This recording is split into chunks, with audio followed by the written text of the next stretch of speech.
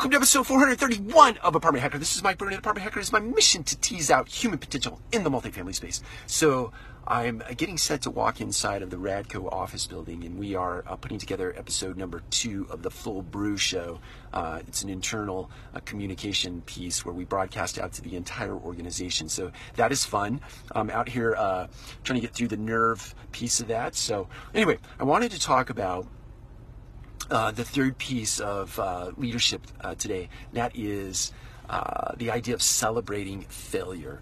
And I think this is something that a lot of people, even myself, we struggle with, the idea of failure and how that really is a lesson for being better in the future. But being comfortable in failure, being comfortable with being uncomfortable, is something that we need to, as leaders, demonstrate to those that we work with and that we work for. It's okay to fail. Now, repeated failure over and over and over on the same theme is not okay, right? You have to learn at some point. But being not afraid to take chances, to take risks, to sit back and do the analysis for a decision that you're about to make, and then just going for it is an okay thing. And failing is an okay thing.